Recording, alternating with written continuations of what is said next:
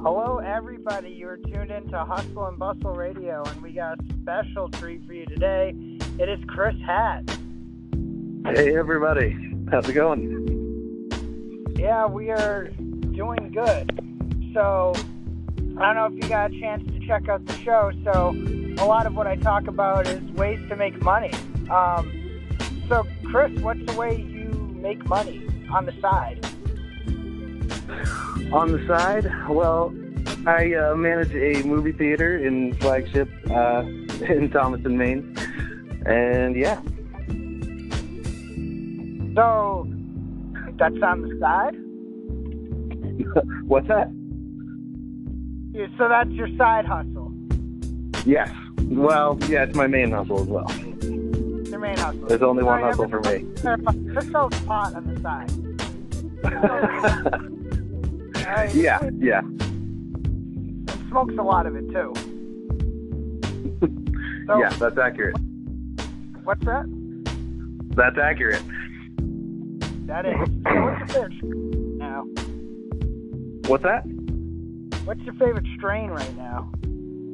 I just got something called Red Dragon, which is pretty great. It's indica dominant. Yep.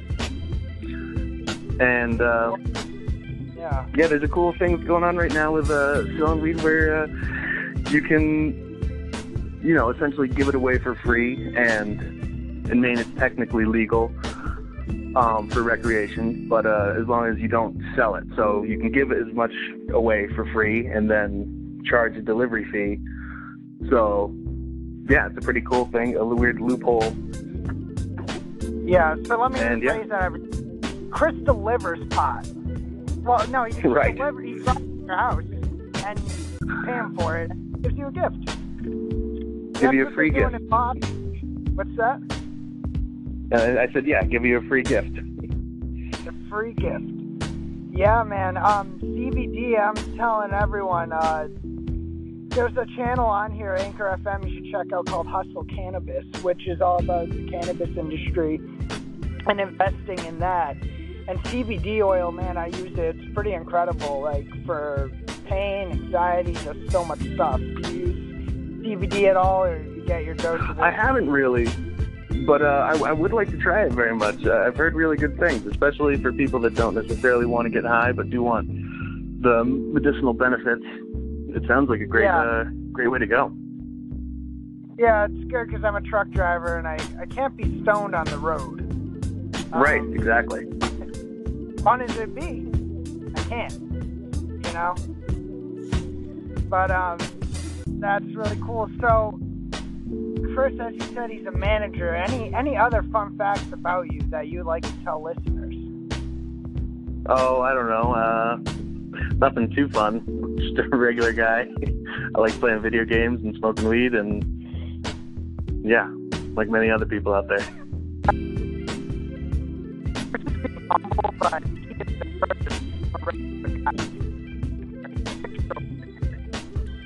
You're breaking up. I can't hear you.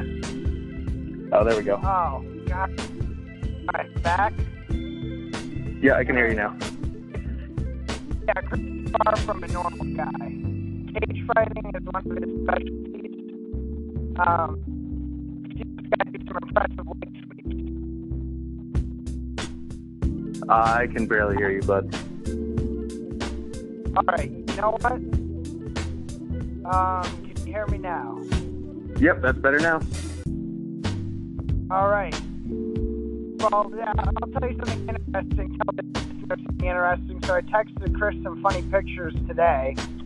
Pretty inappropriate. and he didn't know it was me. And I didn't know it was him, actually, because he said, "Who is this?" And yeah, we've been longtime friends, me and Joel. I get a very inappropriate text from him. And he just seems to assume that I should know who this is. And yeah. So I'll just tell everyone what it was. It was a vintage picture of an elderly couple on a train. An old woman bending over, and I made a meme out of it saying, "Spread them cheeks, baby." And so I was thinking like an old lady was getting this. And I'm not gonna lie, I was gonna keep sending pictures. Like, I always was kind of disappointed it was Chris. But I just got back wrong number. I'm like, wait a minute, like, what happened to Chris's sense of humor? Or did he mature? Did he grow up on me? No, it was right up my alley. I was just worried it was a sexual predator. Turns out it was just my friend. Your friend happens to be a sexual predator, so it's fine. That's another. Exactly. Yeah, but so Chris is also. Do you still classify yourself as a musician? Yeah, I mean, I don't really play as much as I would like to, but yeah, I still love music. Absolutely. Yeah, he's an audiophile. That's one thing that would never change. That's right. Always had the best jams. Always. Yeah, dude. What's been on the listening list as of now? And actually, this is gonna cross over both my channels, the musician stuff and this. Any advice for inspiring musicians from your? Well, right now, I really like Danny Brown. He's a rapper from Detroit. Mostly rap. Schoolboy Q is also very good. They're both kind of mainstream, but I think they're great. Yeah. I still like lots of electronic music. And yeah. Geez, I don't know what else. What's your take on dubstep now that do you remember when it first came out? Like, I feel like we discovered it before. Oh, sure. People. Yeah, I felt the same way. Yeah. But I do feel like we did. For the record, I think everyone and their grandma, literally grandma gets Ableton Live, and it just, I feel like it didn't last really long. Are you still into it? Are there still good acts around? To be honest, I'll listen to it once in a great while, but I mean, for me, it almost feels purely nostalgic now, and it's not so much like, oh, listen to this new song, this new dubstep song. I don't listen to any new dubstep. I just listen to stuff that I listened to 8 years ago. Yeah, like when we discovered it. Before all of right. you. Before everyone else. That's right. Yeah, I mean, it was at least 8 years ago, yeah. Rock. Even though I know dubstep is much older than that, but... Yeah. Well, yes, and we knew that before everyone, too. Right. Right. We were saying it back then. We were saying it's not a new thing to all these people that are hearing it for the first time. Exactly. So, yeah, it's mostly crank up like Black Sun Empire or something, or old Resco tracks. Right. Yes. Some Chemical Brothers.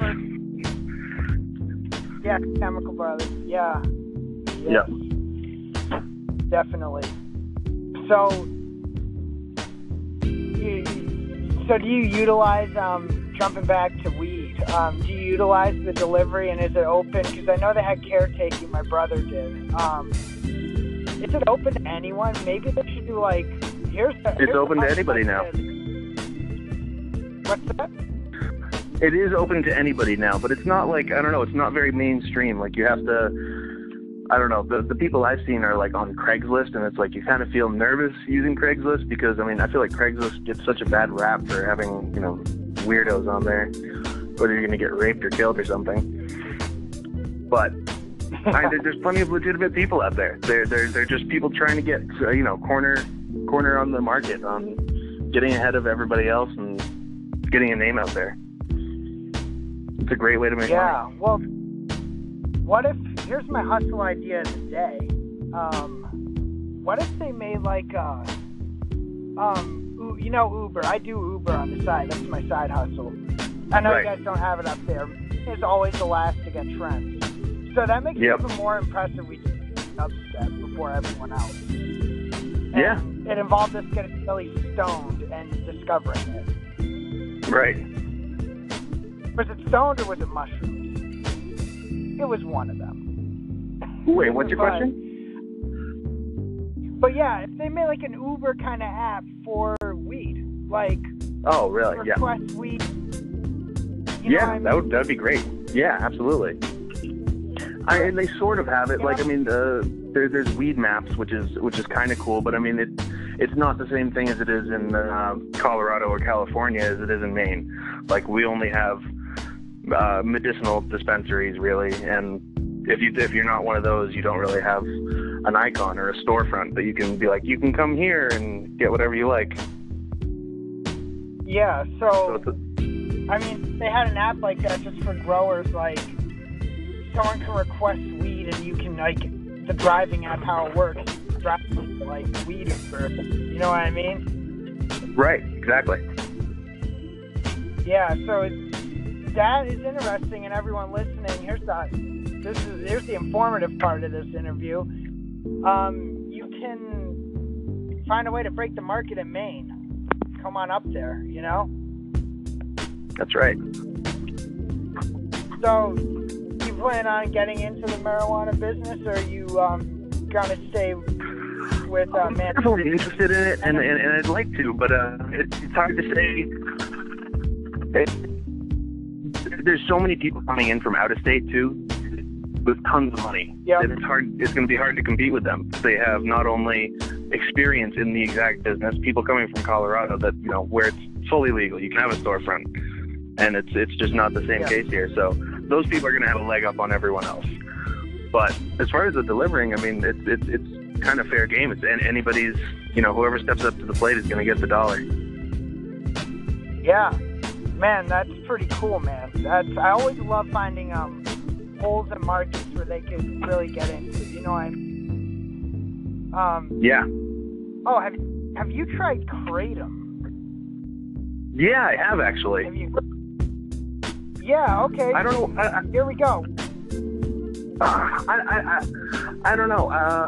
I tried it like 5 years ago or so, and it was just because I was like, I don't know, bored. Found it on the web, and I was like, oh, this might feel kind of good. It does, I suppose. Have you tried it? Are you, or do you know people who have tried it? Why do you ask? Actually, I do take it sometimes because of depression and anxiety, and my back's been actually killing me from driving. So there's three main strains: red, white, and green. I'll be quick with it. White's more stimulating and euphoric. Yep. Green is energizing and pain-killing, and red is sedating and pain-killing. So one thing I will say, it does attack opioid receptors, so do not do it every day. You can build a dependency, but whereas antidepressants aren't working for me, and they create a dependency anyway, why not? I just find the best thing is growing in either your backyard or someone else's. So, yeah, no, Kratom I think is pretty cool. Yeah, I actually used to take antidepressants, and I stopped taking them like over a year now. And I really got to say the weed absolutely helped me to stay off of them, because there's a lull of like there's a weird couple months I had where it was just I felt like I was going through withdrawals. Like I got very depressed and like had very like mood swings, and the only thing that helped me stay in a straight line was marijuana.